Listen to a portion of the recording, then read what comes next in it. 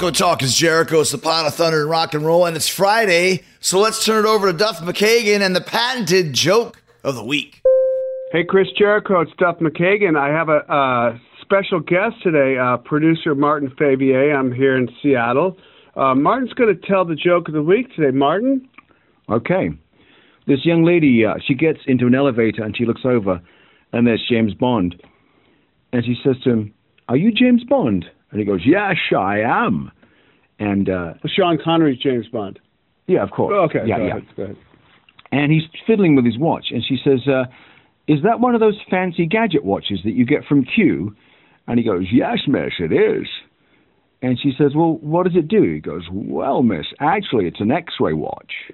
So she gets kind of flustered and a little flirty, and she says to him, "So, are you telling me with that watch you can see what color panties I'm wearing?"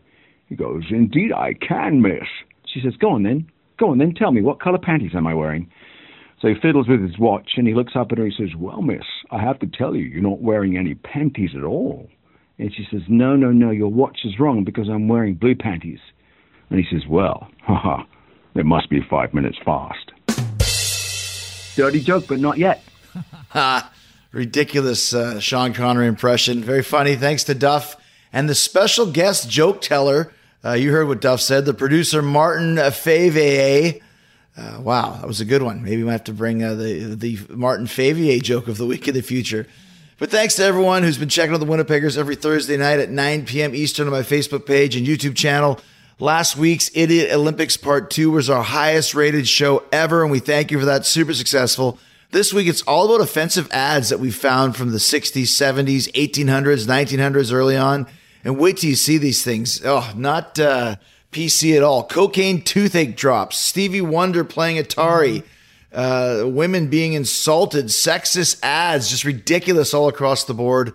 Check out the new episode now on the Facebook page and YouTube channel. I can't believe these ads were even allowed to exist. Thankfully, we have come through it on the other side.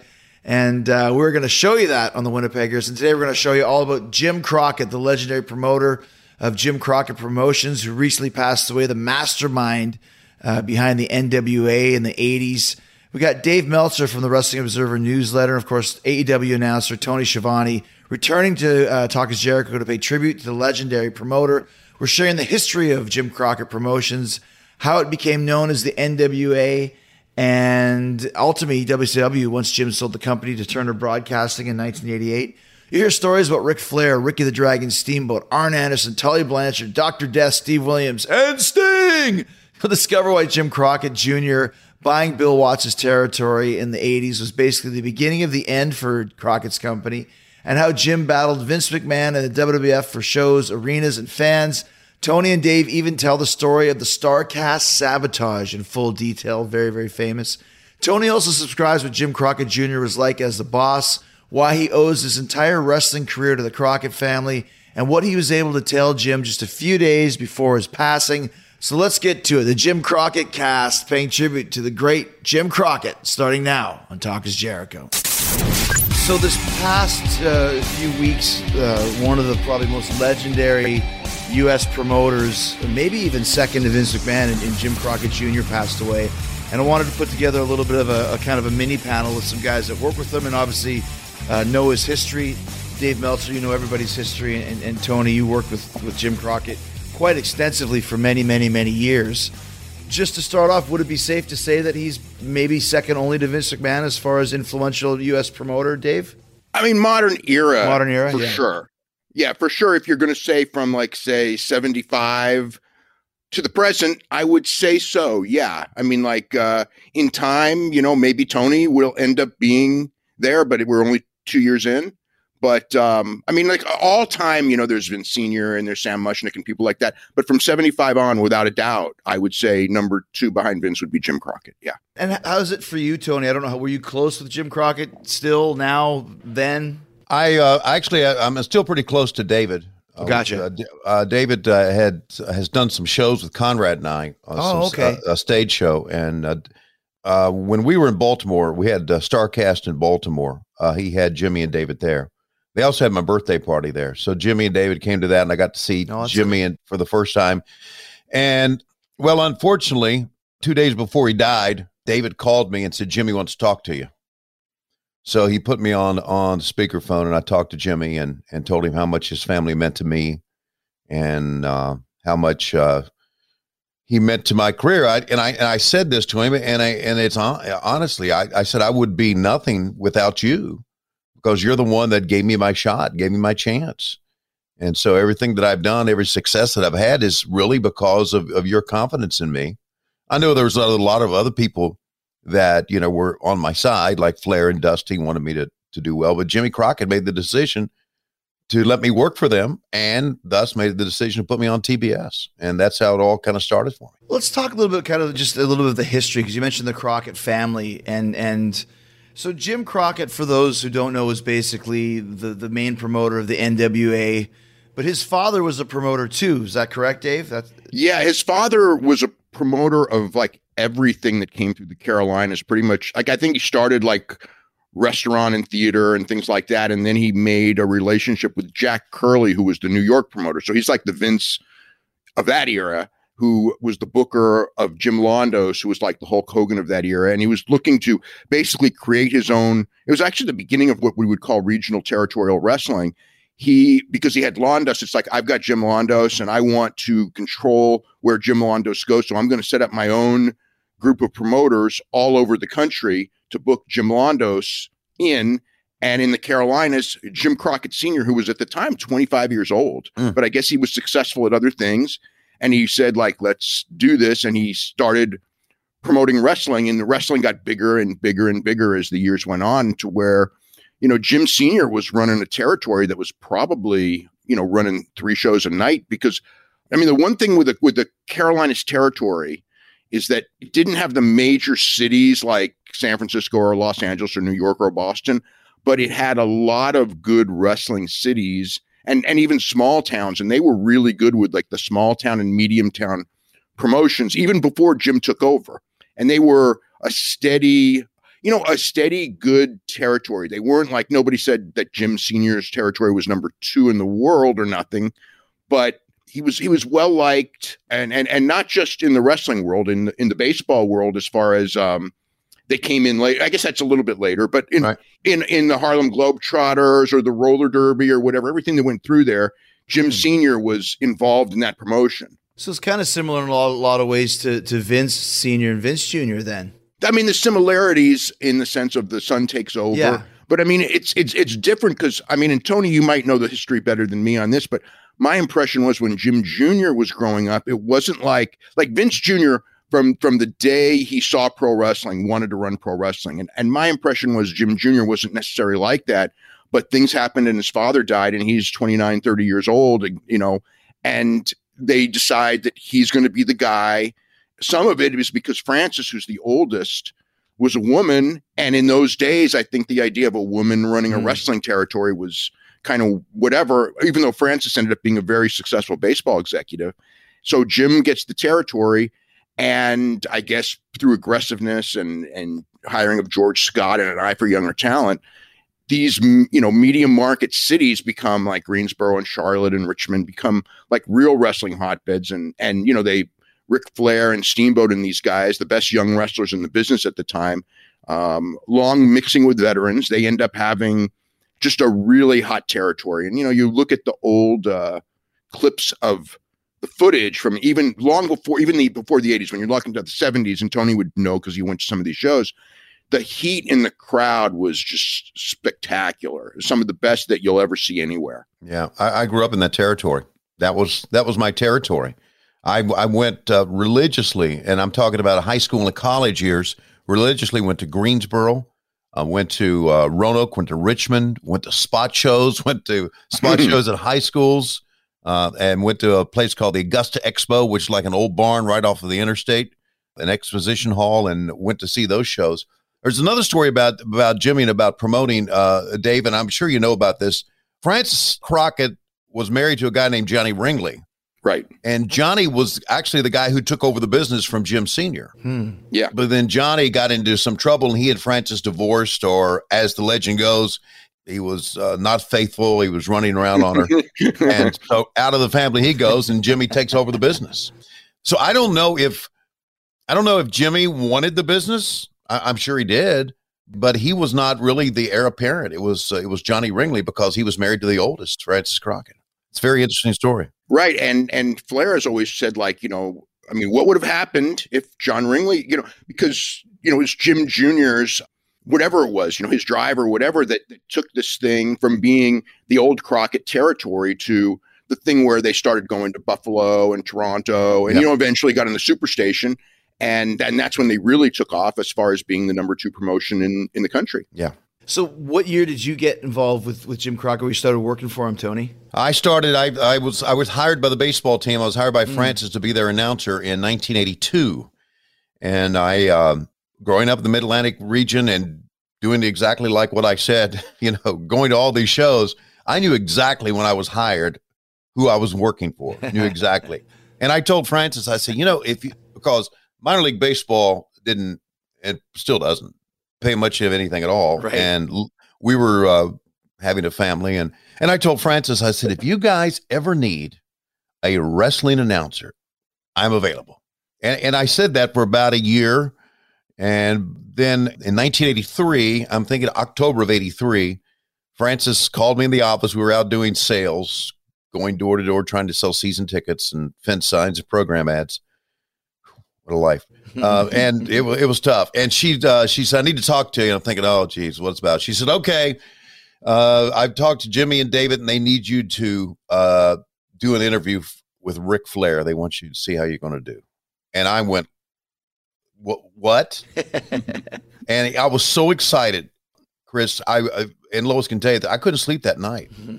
I mean, I was like, I'm going to interview Ric Flair, man. And I'm like 3 years out of college, and I'm going to interview the guy that I saw face Ricky Steamboat, Wahoo McDaniel, and Cage, and Indian strap freaking matches, and the Angle against Blackjack Mulligan. And I'm like marking out I'm going freaking nuts. And so it's on the network where Gordon Soley is talking to the promoters and saying that Jim Crockett and Jim Crockett Promotions has won the rights to Starrcade, Ric Flair against Harley Race, and they go to me and Ric Flair's house. And that's kind of how my career started. They started using me more and more after that. So that was 83. And I worked for the baseball team and did wrestling up until up until 86. 85 is my last year in baseball. So when I was on TBS, my first year was doing baseball and wrestling at the same time for the Crockett family. So Jimmy Crockett was kind of the president of the NWA, if that's the proper term. The boss. What was David Crockett? David was like he was for WCW. He's kind of the guy that made things work as far as behind the scenes. We have a guy now called Greg Werner behind the scenes that makes a lot of things happen. Gotcha. As far as putting people in place. Yeah. David was that guy. And then Jackie just ran a camera. Jackie Crockett was one of the cameramen. Well, I'll tell you this. I don't have any experiences with David or Jim, but Jackie Crockett gave me advice that I still adhere to this day as a cameraman. What advice for that? But well, it was actually good advice. Check this out. Okay. So when I first came into WCW, I had never really worked on TV before. I didn't know, obviously little low-level Calgary or whatever they had in Japan, but Jackie said after a couple shows, he said, if you find me, I'll make you a star. If you're selling something or if you got some fire or whatever, just find me. Mm-hmm. And I'll make you a star. And it taught me to look for the camera. And you don't have to just look for the camera. And if you give the producer a shot, they'll find you and take it. So I just thought that's my biggest memory of anything to do with the Crockett's, but it was good advice. So what would be the peak then of kind of these Jim Crockett years, Dave? Because a lot of stuff happened behind the scenes, and there's stories that you've told many times, and Tony was in the middle of them, but there's a lot of people that don't know just how much of a wrestling war there was at this point in time between Vince and Jim Crockett. Yeah, I would say the peak would be 85, 86, because 85 was when they got on TBS. Right. And Dusty had really loaded them up with great talent. And, the talent was incredible. And then I think even into 87, it was strong. And then in 87, I think that, and Tony was there and actually probably knows certain business aspects that I wouldn't know. But I think that the beginning of the end in its own weird way was when they bought Watts, because it was between that and the syndicated network, and then Vince sabotaged the Starrcade in '87, which was certainly a big blow. And I don't know that, '88 was a struggle to recover, because they were expecting the first Starrcade in '87 to do, whatever, 100,000, 200,000 buys and millions of dollars, which in those days, $1 million was an incredible amount of money. Today it doesn't sound like that much, but it really was. And they had all of these big contracts that they signed with wrestlers because they tried to keep them from going to Vince. You had to pay comparably or the top guys were going to leave. That's just the nature of the business at that point. So they signed the Road Warriors and Ric Flair and Dusty and Nikita Koloff and the top guys, Midnight Express. They signed them all to very good contracts. And to make the money from it, they were counting on a big pay-per-view return. And then Vince scheduled the Survivor Series on Thanksgiving night, which was when Starrcade was scheduled, which was going to be Jim Crockett's first pay-per-view from Chicago. And so Crockett and the pay-per-view companies go, hey, this is great. We'll put your show on Thanksgiving afternoon. We'll put Vince's show on at night. We'll market them together. This is going to be like the greatest night, which is exactly, of course, what Vince didn't want. And I thought, God, Thanksgiving night is a great night for wrestling. Thanksgiving afternoon, to me, sounds like it sucks. But as it turned out, I remember Gary Juster calling me up because he was the promoter in Chicago. And I was going like, how are you going to sell tickets on Thanksgiving afternoon in Chicago? And then like weeks ahead of time, he goes, we're completely sold out. Wow. So it's like, okay, that's not an issue. But then Vince comes in he went to the cable companies and just said, and he's coming off of WrestleMania 3. This was the Hogan Andre, which was the giant success on pay-per-view. And he goes to the cable companies and go, if you air Jim Crockett Promotions Starrcade, number one, you're not going to get Survivor Series, but number two, I will not let you get WrestleMania. So every company except for 5, which were 4 in the Carolinas where they were, Jim probably had connections, or they thought that we'll do bigger business for Jim's show than for Vince's show because that's a local promotion. And one, which was San Jose, California, where I lived.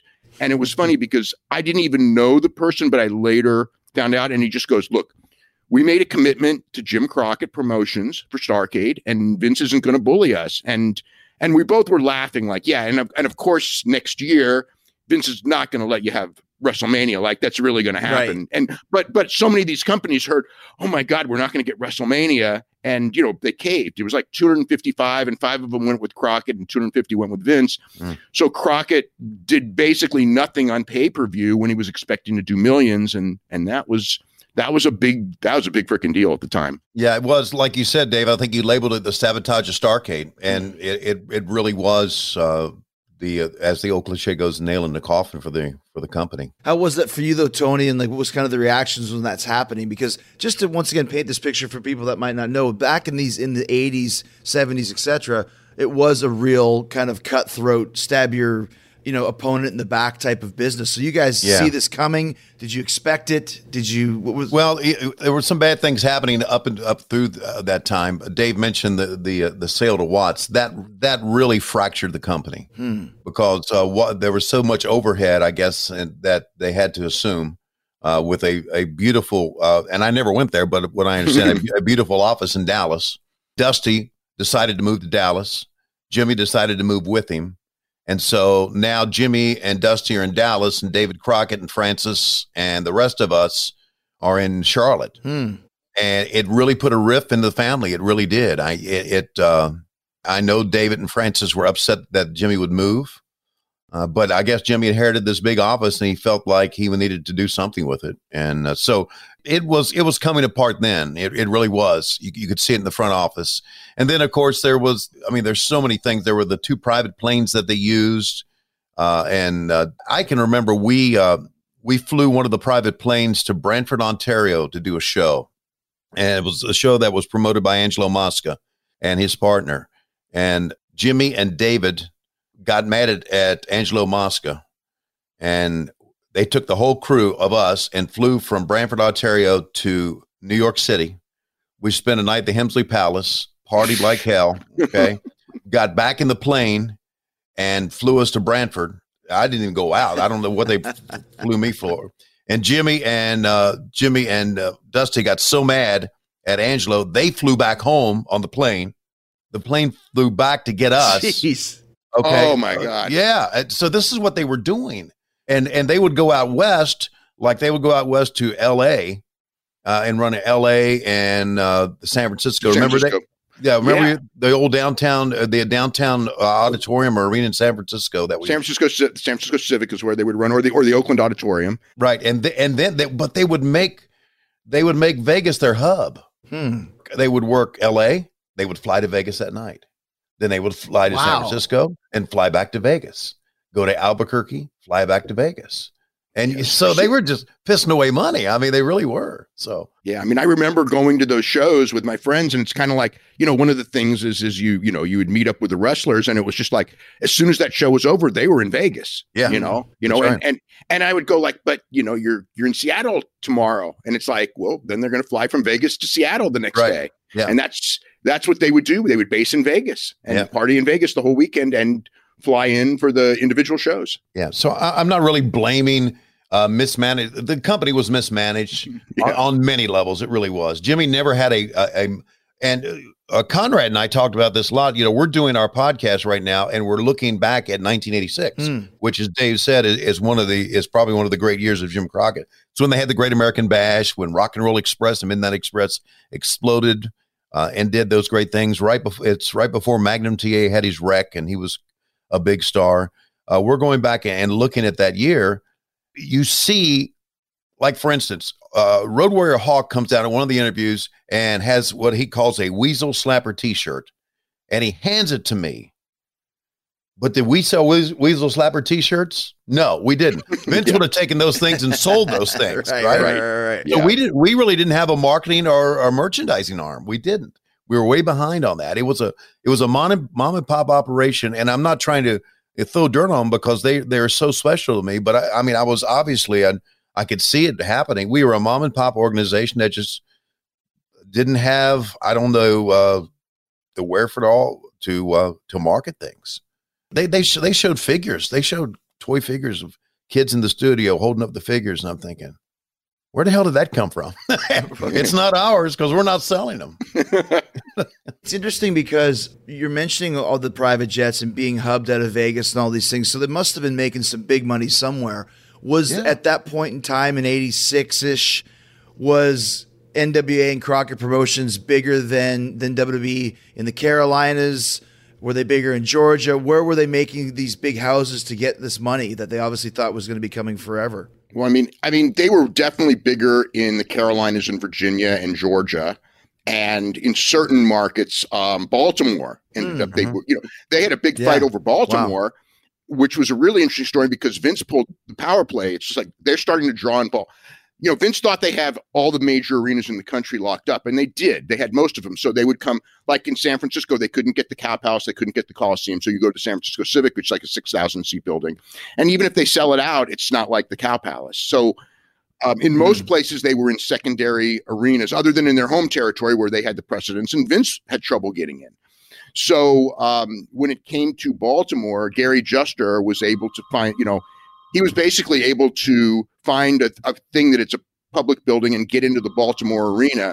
And they went into the Baltimore arena with Ric Flair and Jack Briscoe, I think was the first show. But month after month, they would go in there and they would outdraw Vince. It was close, but they were outdrawing Vince. And then Vince comes in. Ed Cohen was just like, here's the deal. If you book any more dates for them, we're pulling out. And they had a long history in Baltimore going back to whatever, since Vince Sr. started. And Baltimore goes, well, then pull out.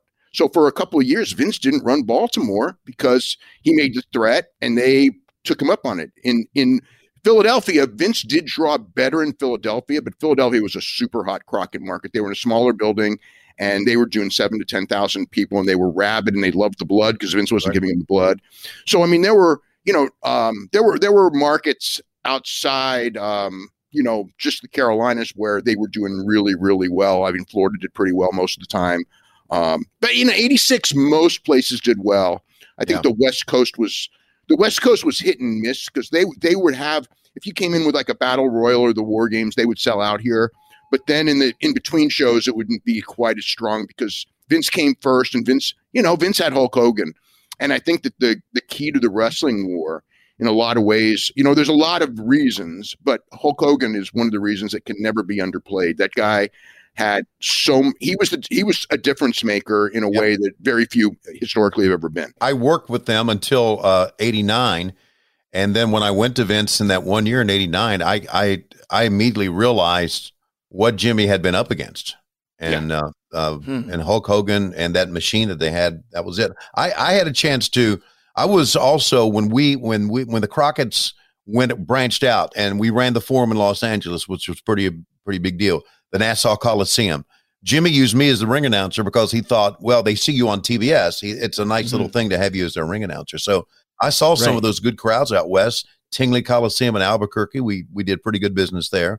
And I went with them everywhere and enjoyed my time. That was a great run for me personally. But I mean, when I made the move, I could see that he just did not have the guns to compete here. What's interesting what you just said, Tony, you realize what Jimmy was up against. So what was the differences that he was up against between what NWA was doing in comparison to what Vince was doing? I think a lot of it is production. And Dave, I think you would agree, if back in the day when Vince McMahon would go out with his Superstar Challenge and go to TV stations and program directors and show his show compared to what, let's say, they had in Kansas City, which was like a one-camera shoot. His show looked better than anybody else's. His show looked like a TV show. And then when I got there, they had edit suites. We didn't have an edit suite. We did everything live to tape. And we had tape machines, which we would roll in spots. And then I go to Titan Sports, and we got edit suites and editors, and edit 1, edit 2, edit 3, in a big control room. And it's like a real TV production. And we just Jimmy Crockett had a truck. And so I think one of the reasons Vince won the war, if that's what we're talking about, which is that his show looked better. He put money in production, and his Superstars and Challenge, they were slick shows compared to what Bob Geigel put out in Kansas City, compared to what we put out in the Carolinas, compared to Florida. It just looked better than all of them, and stations wanted that. Yeah, I mean, the look and everything like that. And plus, here's the other one is they got a great jump in 85 with Mr. T and Cyndi Lauper, because everybody talked about wrestling. Because I mean, I remember I would do in 85 would do like, media interviews and stuff. And they really, Crockett Promotions was doing well, but the media didn't want to hear about Crockett Promotions. They didn't want to hear about Ric Flair. If it wasn't on, it could be because it's New York wrestling, it's Los Angeles wrestling, because he got in LA first. And so in the big markets, now Chicago actually did very well for WCW, for Jim Crockett Promotions. That was the one market because of the Road Warriors, and Chicago is like a Philadelphia crowd. They just like violence. But, New York is always the key when it comes to this stuff. And it was Vince McMahon's, going into Madison Square Garden, selling out Madison Square Garden, and Jim Crockett Promotions was not in Madison Square Garden. They were in the Greensboro Coliseum. And if you're a media person or you're a television person, and you had Hulk Hogan and you had Cyndi Lauper, who was so hot as a musical star, and Mr. T was one of the hottest things on television at the time. And so you have these, and Piper became big because of them. And so the great wrestlers, Ric Flair, Dusty Rhodes, the Road Warriors, they're big to wrestling fans, but they were not giant celebrities. Yeah, mainstream. I mean, Ric Flair in some ways is a bigger celebrity now than he was, even though that's his real peak as a wrestler. As a drawing card in wrestling, Ric Flair, Dusty Rhodes matches. But as a celebrity, I think he's a bigger celebrity now because he can go on ESPN Sports Center and they all know who he is. Mm-hmm. Back then, it's like every wrestling fan knew Ric Flair. But if you weren't a wrestling fan or didn't live in the Carolinas, you wouldn't know who Ric Flair was. Right. Yeah. Let's talk a bit about Jimmy as far as being the boss. Like, in comparison to Vince, where Vince is very hands-on and Vince is thinking and always basically the head booker, for lack of a better term. Jimmy, I don't think he really booked. Did he book? How much involved was he in everything in comparison to how involved Vince is? My memory, and of course I was there just during the Dusty era, and I know he had George Scott that did great business back in when I was a fan as the booker, but Dusty handled everything. Dusty had free reign to do whatever he wanted to do. I'm sure he could find in Jimmy some of the things he wanted to do, and Jimmy obviously had to sign off on some of the bigger things. Jimmy, from my recollection, did not have anything to do with booking at all. So what was he more of a visionary, Dave, as far as trying to expand, or like what was his role as far as being the boss of the NWA? Well, I mean, I think some of it, originally it was just a territorial thing, and then the territory started dropping, so then he started expanding. But it was, it was one of those things where I think at that point in time, Jimmy and Bill Watts both kind of figured out that we could stay regional. We're going to lose all our top talent because they can make more money elsewhere, or we can try to go national. And Watts tried with the idea that I'm presenting, better booking, because Watts was a genius booker, but he didn't have the finances to compete with Vince or with Jim Crockett for that matter. So Watts was the first domino, big domino to fall. And then Jim, he came from a wealthy family. He had the money, but he didn't have the advantages of New York and Boston and places like this, and television ad sales, which I think was also a big thing when I think that when they bought Watts, one of the things that they were expecting was that now we can compete with Vince because we can sell TV ads, because Vince was making some money on TV ads, and it just didn't materialize, that kind of revenue that they were expecting, to pay for the Dallas office and things like that. So, but Jim, I mean, one of the things that, he should be credited for was the first Starrcade, him and Dusty both. Well, I guess him, because Dusty wasn't actually in until the end of that run. But, right. But, the idea of creation of mega shows, because that was before WrestleMania, where you would do a show in Greensboro. And, before you would have this big show in Greensboro, and you'd have a big match in Greensboro that you would advertise throughout the territory so people would come in. Or then with Starrcade, it was like, we're going to book all our regular arenas on that night, and you just go to your local arena and watch Starrcade on the closed circuit. So that was like the first show of its type, the first big mega show of that thing. And I guess just the expansion, and also the signing of guys to, good contracts, and the eye for talent. And, I think that's kind of like what it was him and Dusty just, trying to grow the thing because they had to compete, because if they didn't compete, they were going to be like Geigel and the rest of them, and they were going to lose out in the end anyway. The first Starrcade, which was 83, and I was a part of that. Again, here I am a fan, and I'm just like marking out in the backstage area. I had started doing some interviews. I'd known Flair. I'd gotten to know a lot of the guys, and I'd never met Dusty, but I knew who Dusty was because Dusty would come into the Mid-Atlantic region as an attraction, and he was always, he was tremendous, had great timing, comedic timing. He was funny. He was great. And backstage at Starrcade, Dusty was there. Now, I had been told, Dave, you may know this, that Starrcade was Dusty's idea, and it was kind of like he was going to show Jimmy, this is how it should be done, and this is why Jimmy hired him. I don't know if Jimmy had hired him before that or not, but I know that Dusty was in the backstage area and was very much involved in everything that was going on. And if you even watch the Starrcade tape in typical Crockett Promotions fashion, Tom Miller said, "Ladies and gentlemen, with us is the American Dream, Dusty Rhodes," and people goes crazy, and Dusty waves to everybody, and they don't get him on camera. So it's just like, what the hell? So Dusty was the inventor of Starrcade, from what I understand, but that was also like a dress rehearsal for him being the booker, so to speak. And that's what we were always told. He seemed to have a series of events. When you say typical Crockett Productions moment, was there a lot of kind of snafus and mistakes and issues like that? Dave was talking about the celebrity aspect of it. And we did anything we could. If we knew a celebrity was around, it's like, how do we get them on camera? And I'll give you a perfect example. We go to the LA Forum, and we have a great crowd. And sitting at ringside is Dennis Miller. And everybody's saying, if only we had a camera so we could show him on TV. I was like, well, you're going to LA where all the stars are. Why not bring one? Okay. And so the only thing we say, oh, Dennis Miller was at the show the other night. Well, really? Okay. So that's one of the things that happened. We just, some things we just didn't have the knack that Vince had. And of course, Vince had that big New York market too, which obviously put a lot of ice on it. So, well, because once again, I mean, and I wasn't around, but Vince took the whole concept of wrestling and brought it, to Broadway, so to speak, made it more of an entertainment spectacle and treated it like a big, like a big comedy show or a big production. Yeah. There would be cameras at every show, no matter what. Sure. Meanwhile, Jimmy is still kind of it seems more of the old school promoter. And when you're fighting this new school mentality against the old school mentality, that's why I think ultimately why Vince won. I mean, wouldn't you agree with that, Dave? Because Vince was able to take it to this big spectacle rather than just this semblance of a sport. You know, there's a million reasons, and I mean, like I mean, the thing that was always interesting to me, because that era was fascinating, because I would go to a show, and like a WWE show, I'd go to a WWE show, and people would leave, and it's like, you know, because they really didn't do good house shows. But they would come back month after month to see Hulk Hogan or Roddy Piper or whatever.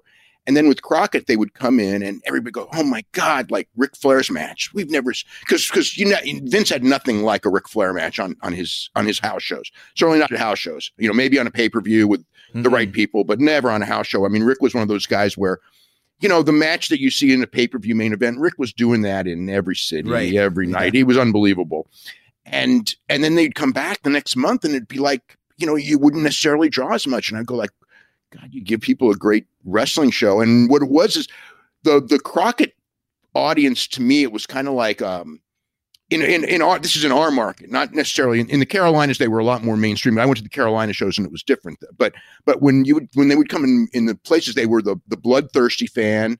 They were a lot of biker types and things like that. It was a real unique crowd, and the Vince crowd was more of a younger kids and family, and they were there to see the ring entrances. I remember we would go and the music would play and the people would go crazy, and then the match would start and it would be death. You know, like no noise at all, and it's like they're not enjoying this match, and it's like the kids don't even care. They're just there to see the stars. Yeah. And with Crockett, they were there to see the fights. You know, it wasn't like the wrestling matches. They were there to see the fights, and they wanted blood and they wanted violence. So it was a different kind of clientele, but in the long run, you know, the Vince thing, you know, I could see it month after month that they were the ones that were doing better. But I mean, the Crockett show itself, when you had like the Midnight Express and the Rock and Roll Express and people like that, I mean, you really got, I mean, that's the one thing I got to say is you really got great live arena shows. And it was probably even better in the regional days in some ways because, they didn't travel as much and they were probably not, you know, more rested. But I mean, I remember like when we would watch the tapes from the arena tapes from, say, Greensboro or something, and Tony would be at these shows and I'd watch that crowd, and it was just like, it was different from Vince. It was just the noise level. I mean, the noise level at those shows for the baby faces and the screaming and the live and die and everything. It was really something to see. When I first went to Vince in '89, I had never heard about sweetening a TV show, and they had a reel of Hulk Hogan against somebody, and they used that to sweeten, and they showed me how they did it, and I'm thinking, we never had to do that because, man, our crowds were crazy anyway. But see, they were masters at that. They knew how to elevate Hulk Hogan. He was a superhero. He was more than just a wrestler. He was a superhero. And we would go to these, when I was with Vince, we'd go to these TV tapings and we would do Superstars one night and we would do Challenge the next night. We'd do like 3 weeks worth or something like that. Yeah. And then they put Hulk Hogan on the end. Hulk may come out during WrestleMania time to do an interview with Mean Gene, but Hulk was at the end, and you waited through all those tapings of all the squash matches to see Hulk Hogan come out and the entrance like Dave talked about. And the Crockett's had nothing like that.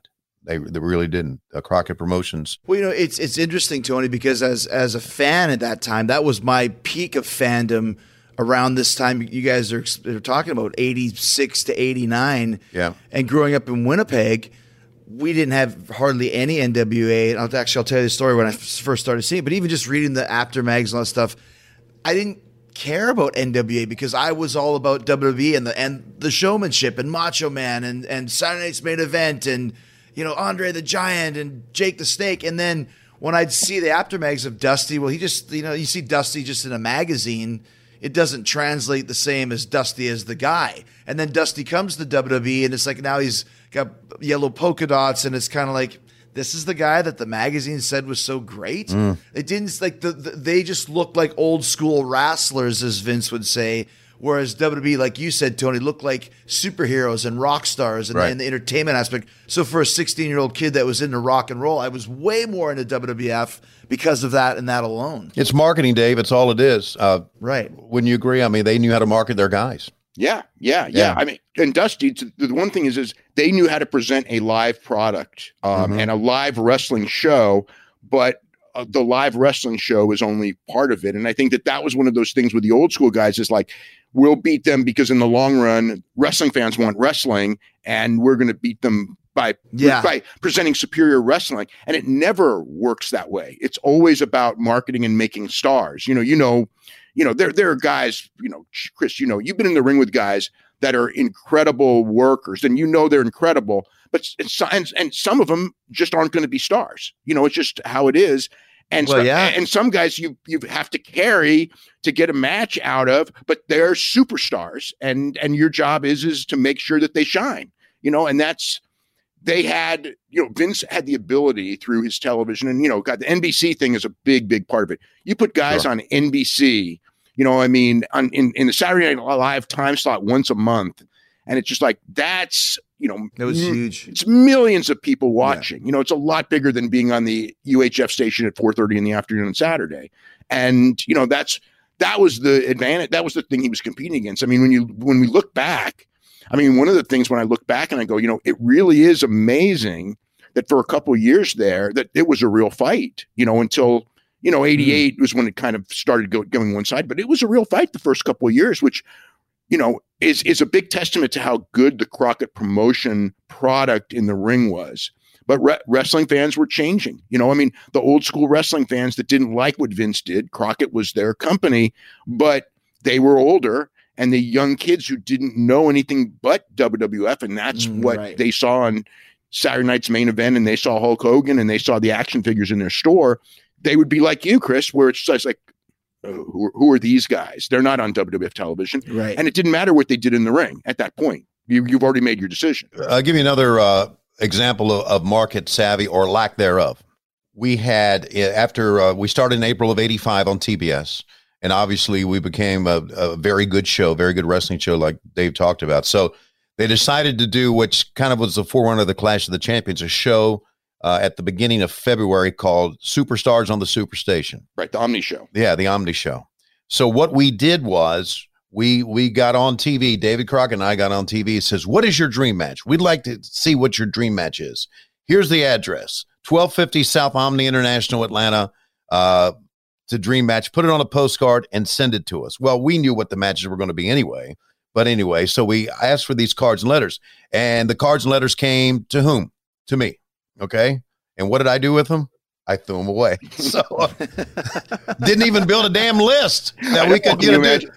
Yeah, I know. I mean, there you go. We got all these cards. We got a mailing list. I mean, it's like merchandise calendar, right? Exactly. No, merchandise calendar. I mean, merchandise pamphlets to all these people. It's their most captive audience. Yeah, exactly. Right. Yeah, I did the same thing with the Dream Date with the Rock and Roll Express and the Rock and Roll Express Super Summer Sizzler Tour. I opened the letters and we had thousands and thousands of them, and we picked like 7 girls, and the rest of them went right into the trash.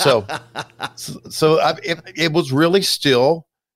It's an old cliche, a mom and pop small time promotion trying to compete with a big, big oiled machine. It really was. And it just wasn't going to last. It really wasn't.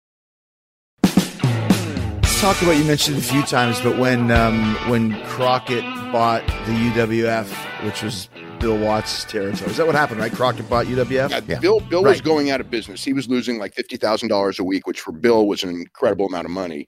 And it's, he was trying to expand. And the deal was, so the big difference in wrestling then and now, and it's the reason wrestling exists now and it's so lucrative now, is that now these TV stations will pay you millions and millions of dollars to produce television. Then you had to buy your way to get on television. And Vince was actually the one who got that, which raised the stakes for all the regionals. Because before Vince comes, the wrestling promoter would go to the local station in the market and he would offer them a tape and he'd give them the tape for free and he would keep some of the advertising so he'd promote his local show. And sometimes they even would pay the station like 5% of the gate or 3% of the gate or whatever. So the station has an economic incentive to keep the show on in a good time slot. And so that's how local wrestling worked.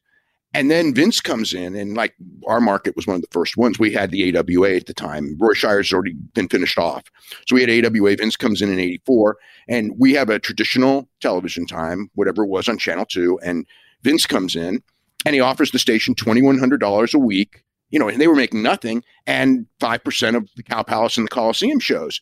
So it's like, wow, this is a lot more than we're making with Vern. Mm-hmm. So Vince gets the TV time that people have been watching for years and years right away.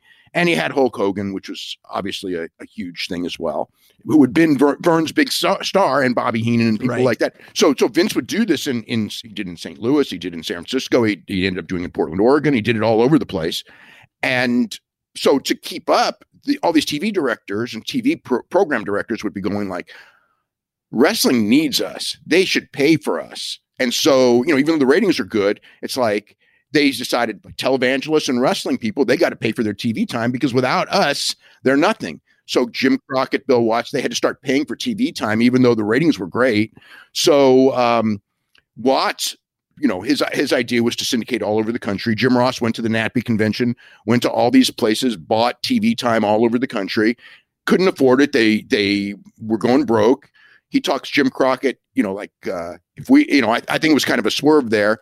He goes like, if you don't get it, Vince is going to get it. And Jim's like, well, we don't want Vince to get it. So he buys Watts' company largely to get the TV network. But now he's got those giant TV bills every week from all these stations all over the country. And, and that was what killed ECW. That's what killed a lot of people in that era. If it was the situation now where you got paid based on your ratings, because TV stations are so desperate for anything that will draw, today all these companies actually probably would have made it at a certain level. They wouldn't beat Vince, but it would have been a completely different ballgame. And that's one of the reasons, that's the advantage of AEW now, is that it's in this time, as opposed to if AEW was in that time, I don't know, they'd be, the first years would be just brutal trying to build the company. Well, so what I was saying is that when Crockett bought Watts, we started getting UWF. This is very strange. Tony Condello would show UWF tapes in Winnipeg, right? I don't know how he got them. I don't know why it was there. We're watching shows from Baton Rouge, Louisiana, in frickin' Winnipeg in -40 weather. How did we even get this?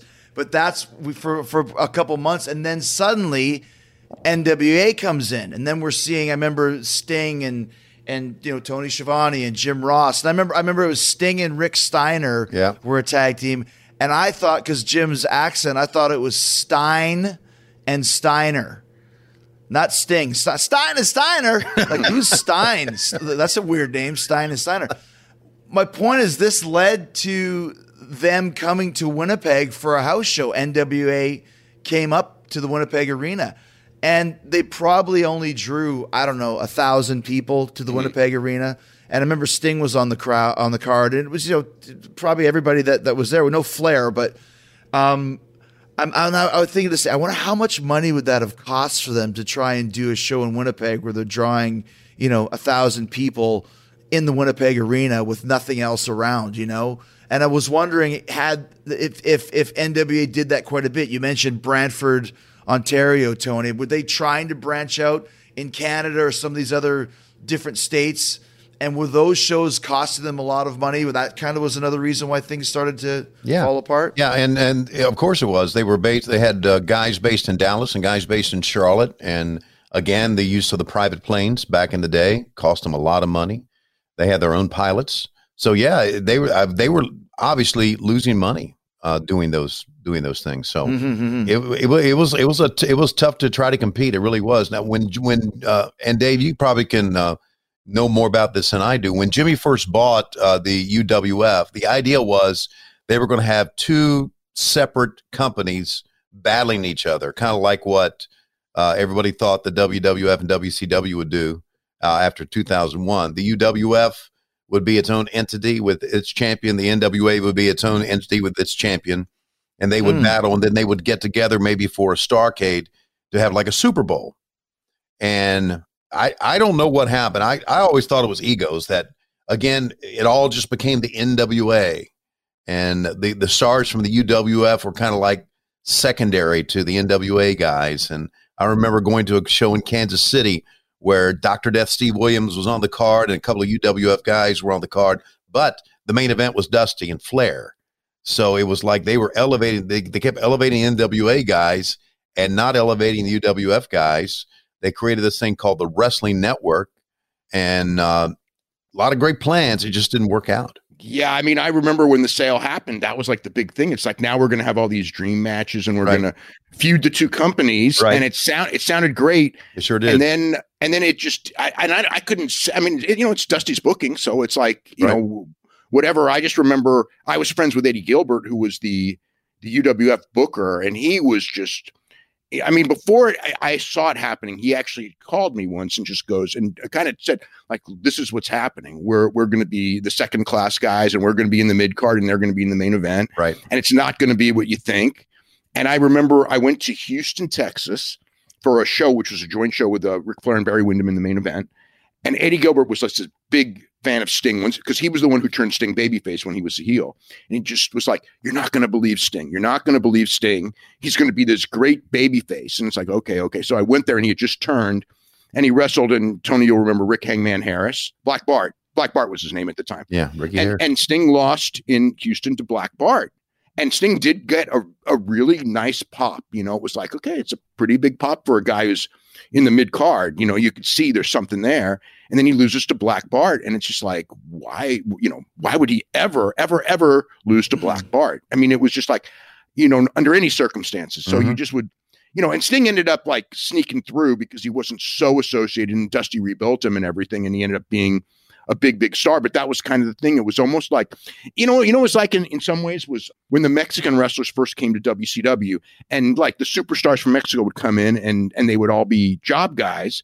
And some of them were so talented. Chris, you know every one of those guys. Right. And the fact that they were Mexican alone was a reason that they weren't going to get a push, because I remember when Vampiro got the push, when they realized they thought he was Mexican. So he starts out jobbing everywhere. And then all of a sudden it's like, he isn't Mexican. And then all of a sudden they pushed him a little bit, which was just funny, you know, to me that it was like that. But with the Watts guys, and they had real talent. But I mean, you know, at the end of the day, the top Watts guys were like DiBiase and Duggan, and they had gone to Vince. I mean, DiBiase would have been a key guy. So you were left with guys, you know, Dr. Death, God rest his soul, tough guy and everything like that. But he did not have the charisma of a Dusty Rhodes or a Ric Flair. There was a big difference. Right. And the reason Sting jobbed out to Black Bart was Black Bart worked for the NWA and Sting was UWF. And I think that, I really think there's been a lot written, a lot talked about. I worked closely with him about Dusty's ego. And Dusty did have a big ego, and Dusty a lot of times uses his ego to book things for better or for worse. And I think Dusty's ego, or even Jimmy's maybe that time, just thought, you know, we've got this product, but we're going to make it NWA because we're better. We're better. Yeah. You know, the same thing happened with when Vince bought WCW, and the first thing they did, I remember the stories with Kevin Dunn. We can't let those guys beat our guys. Exactly. And it's like, but if you don't, your feud's going to go to hell. You're done. That's right. Exactly. Yeah. I saw that one coming. I wasn't in the business at all, but I remember when Vince was going to buy WCW, and I left the business, and they were going to feud against WWF. I went, bullshit. Yeah, that's not going to happen. They're not going to let that happen. It was so funny because when that was going down, Vince called me, and it's so funny because, you know, Vince told me everything basically that we can't do because of what happened with Watts and Crockett. This is all the stuff we can't do. And then it's like, as months go by, it's like every single thing he told me you can't do, they did. It was the craziest thing. I'm watching this going like, he knows better because he told me all these things. Like, we have to make sure at the beginning, they have to get the advantage because of the secondary group. So we have to put them on our level, and they have to win all the matches early on, and they have to get the Monday night time slot, which that fell through because of, you know, there's another story there. But you know, it was like Vince knew. Yeah. But then I think that people were in his ear, like Kevin Dunn, of like, we built this company. We can't make it look like this company, the secondary company's on our level. And then, okay, then the feud's dead. Yeah, it is. Yeah, Steve Austin and Stephanie McMahon and Shane McMahon are the leaders of WCW. That, you know. Wow.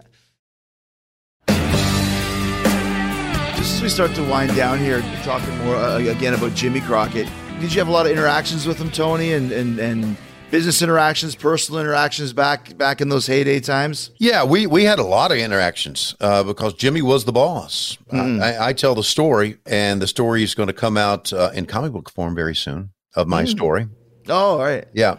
And I tell the story of when I first met Jimmy Crockett, and I'd been working for Francis. And again, here I am, a big fan, just a baseball announcer. And they take me down to Jim Crockett Promotions office. And I'm thinking, whoa, man, this is a big deal.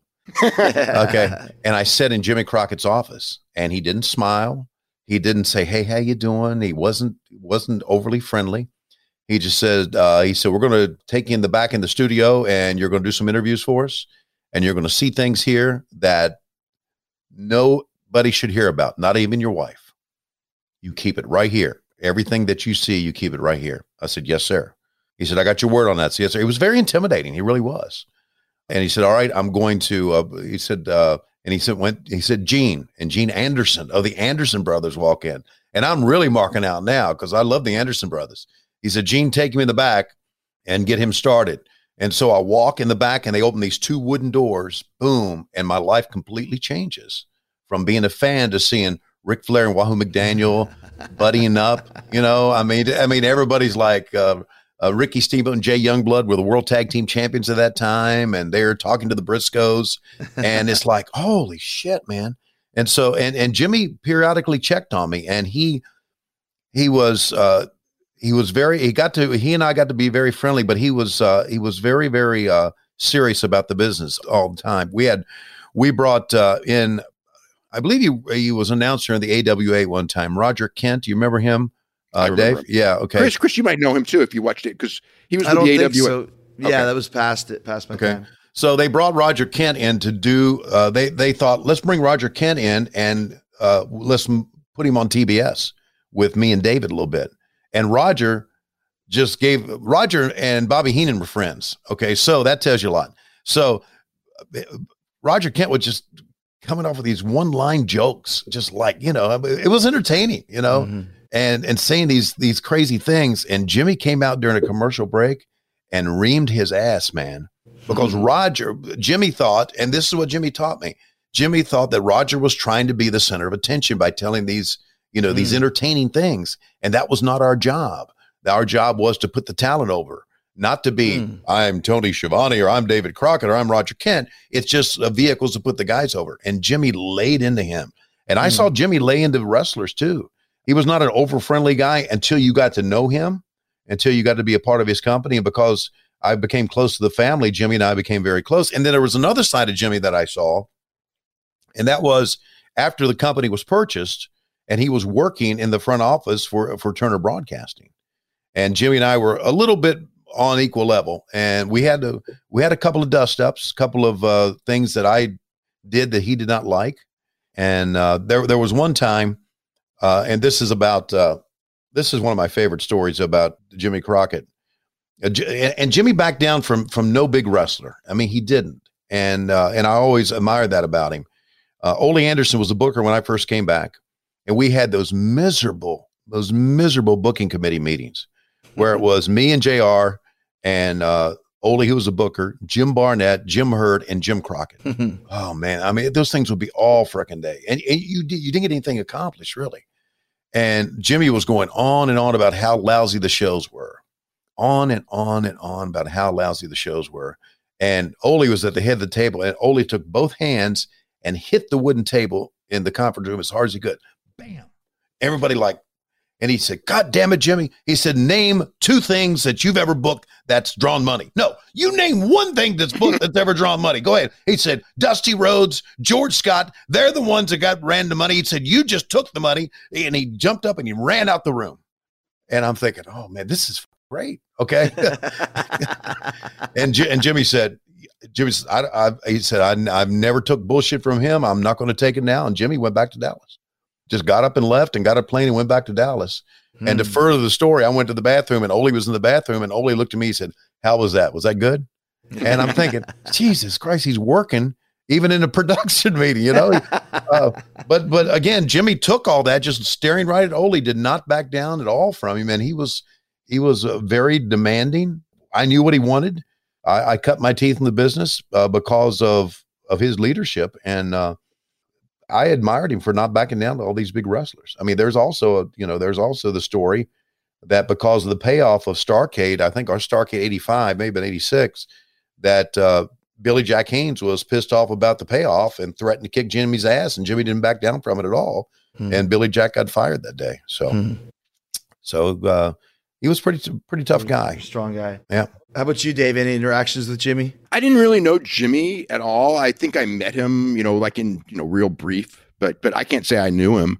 But I mean, the one thing that I want to kind of get across is, and we sort of talked about this, is that when you talk about say 76, 77, 78, 79, they really built a company, up through the 80s, up through the TBS years. They built, what was a local wrestling company. And of all the local wrestling companies, I mean, they had the best talent in the world at the time, or in the country anyway, as far as full-time in the world. I mean, when you talk about whether it was, people's eye for talent, the willingness to allow, a Flair and a Steamboat and people like that to move up, but you had the Mulligans and the Paul Jones, and the names go on and on and on, Wahoo.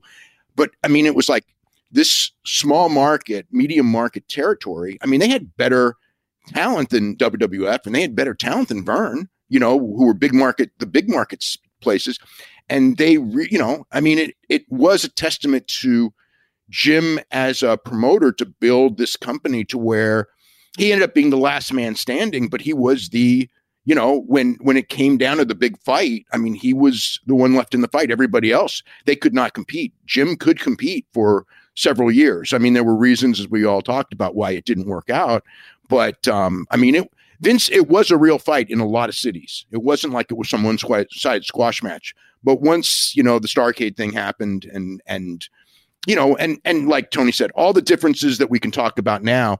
But the fact is that they competed and they did very, very well for the first couple of years on TBS. Yeah. I want to say something about Jimmy on a personal level, too. It was a great family atmosphere. It really was. And two things. Jimmy enabled me to buy my first house because he advanced me money. It's like Boogeyman needs a draw. Okay. So I got a draw from Jimmy, advanced to be able to buy my first house. He did that out of the goodness of his heart. And so Lois and I were beginning a family at that time, and we felt very close to the Crockett family. When we moved to our house, Francis, the Crockett family came over. Francis was the lead on this, came over and brought us dinner when we were moving in. And they were really, really good people to us because it was a good, tight family. And something, I don't know if people know this or not, but when I first started working in the Crockett office, they had a kitchen in the Crockett office. And that kitchen, they brought a guy in every day to cook lunch for the entire office because, as the word was, Mrs. Crockett, the mama, always made sure that her sons had a good lunch. So they hired somebody to come in to feed everybody. So it was a real good place to work. It really was. And even though Jimmy was stoic and didn't have the sense of humor that David did, I thought, although we had fun with Jimmy at times, once you go to the Hemsley Palace and have a lot of drinks, everybody's having fun. But it was a good family place to work. And I really miss being with them. I really do. There's a story that just as we're about to wrap up, I just remember this in 94, and you can help me with the logistics of this, Dave. Did Jimmy open up a territory, or was he thinking of opening up a territory in Dallas area? So here's what happened. So Jimmy had, I think it was a 5-year non-compete that would have ended at the end of 93. So he wanted to go back in the business because that was his business. So the first thing he did was he was a fan of Heyman. I think he saw Heyman as like the next Dusty when it came to being creative. So he went with Heyman and they did a TV taping and they had different visions. Jim's idea was the Greg Valentine and all the guys from the past. And Heyman was wanting to bring in everybody new, the Sabus and the Public Enemies and the people that he ended up going with ECW. And, but they did one taping and I guess they couldn't sell it. And then eventually Jim starts up in Dallas, which is where he's living, and he's doing his other business. And it's like he opened up the territory in Dallas trying to do, the territorial wrestling that he did for years and years, but that day was over. And he did it for a while, but it never took off because you couldn't do wrestling out of the Dallas Sportatorium every week in the 90s. Plus, if you remember the 90s, that period from like 92 to 95, wrestling was really down. It came back with the Monday Night Wars, but from, whatever it was, I'd say from 92 when Hogan's magic started to wane, and the WCW was just doing terrible, just absolutely terrible. The whole business was in, I call it the dark ages of the business. People will go like now, like, oh, the business has never been worse. And it's like, not even close. That 92 to 95 was real bad. And he started during that period and he's starting in Dallas. And one of the other issues with Dallas is that Dallas was super hot in the 80s with the Von Erichs, but that whole area, the Von Erichs were such celebrities, and then they died one by one, and it became that like these all-American heroes were drug guys, and the way it was made out was not what it was, and the whole feeling of what wrestling was in Dallas was dead. Like wrestling had a bad name because of the end of the Von Erich era after being so high during the Von Erich era. So it was a terrible place to go to start a company.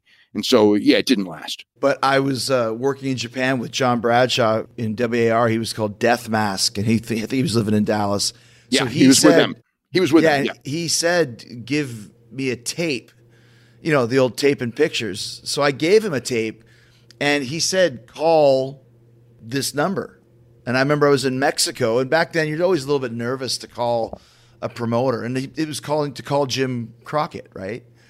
And I called Jim Crockett at an ice cream shop. He was running an ice cream shop. Yeah. And very cordial, quick conversation. Basically, your tape is great, but I can't afford to fly anybody in. And, no one really knows who you are. So it's can't do anything with you type thing. But I just remember calling him at the ice cream shop. Yeah. That he owned. But like I said, a nice guy, very cool that he even took my call. Yeah. That is always worth something, for a guy like him. But I guess last question, what do you think the greatest show is in Jim Crockett Promotions history? Because there were so many classics. Is there one that stands out for you, Tony, as your favorite, as the best? And same with you, Dave. Well, for me, there's a couple of them. First of all, it's the first Starrcade, because I was still a big fan, and I was like backstage, and it was like it was really a big deal for me. But I really think Starrcade '85 was his biggest show, and it's because there's matches that you remember, especially the I Quit match with Tully and Magnum TA, and then Dusty and that angle, which was a terrible angle, but about breaking his foot and switched the title and everything. And I think that was their greatest show. Starrcade '86, where they used the scaffold with the Road Warriors and Midnight Express, that was very good too.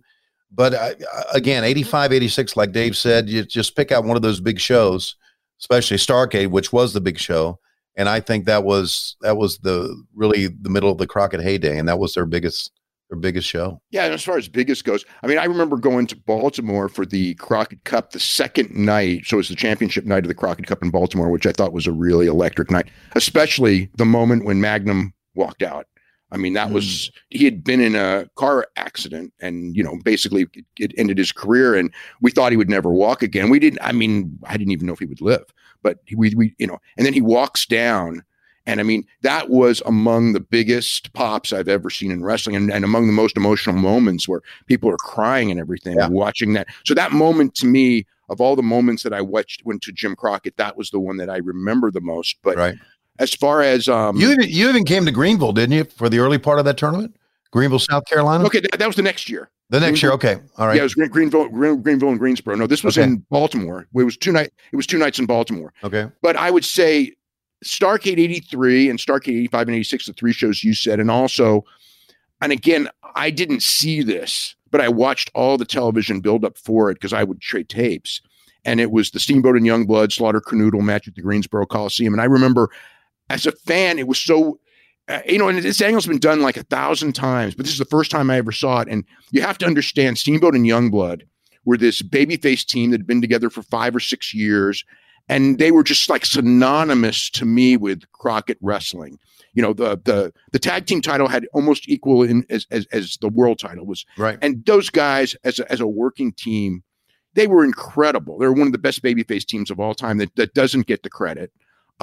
And then they did this angle, and if you watch it now, it looks stiff and it's not as professional as you would see with, an angle now. But when they're announced that if Steamboat and Youngblood don't win the titles from Slaughter and Canoodle, they could never team up again. And this was when we actually believed in stipulations. Right. And I'm going like, oh my God, the idea that Steamboat and Youngblood would never team up again, to me was just like, like for the last 5 years, these guys were the team.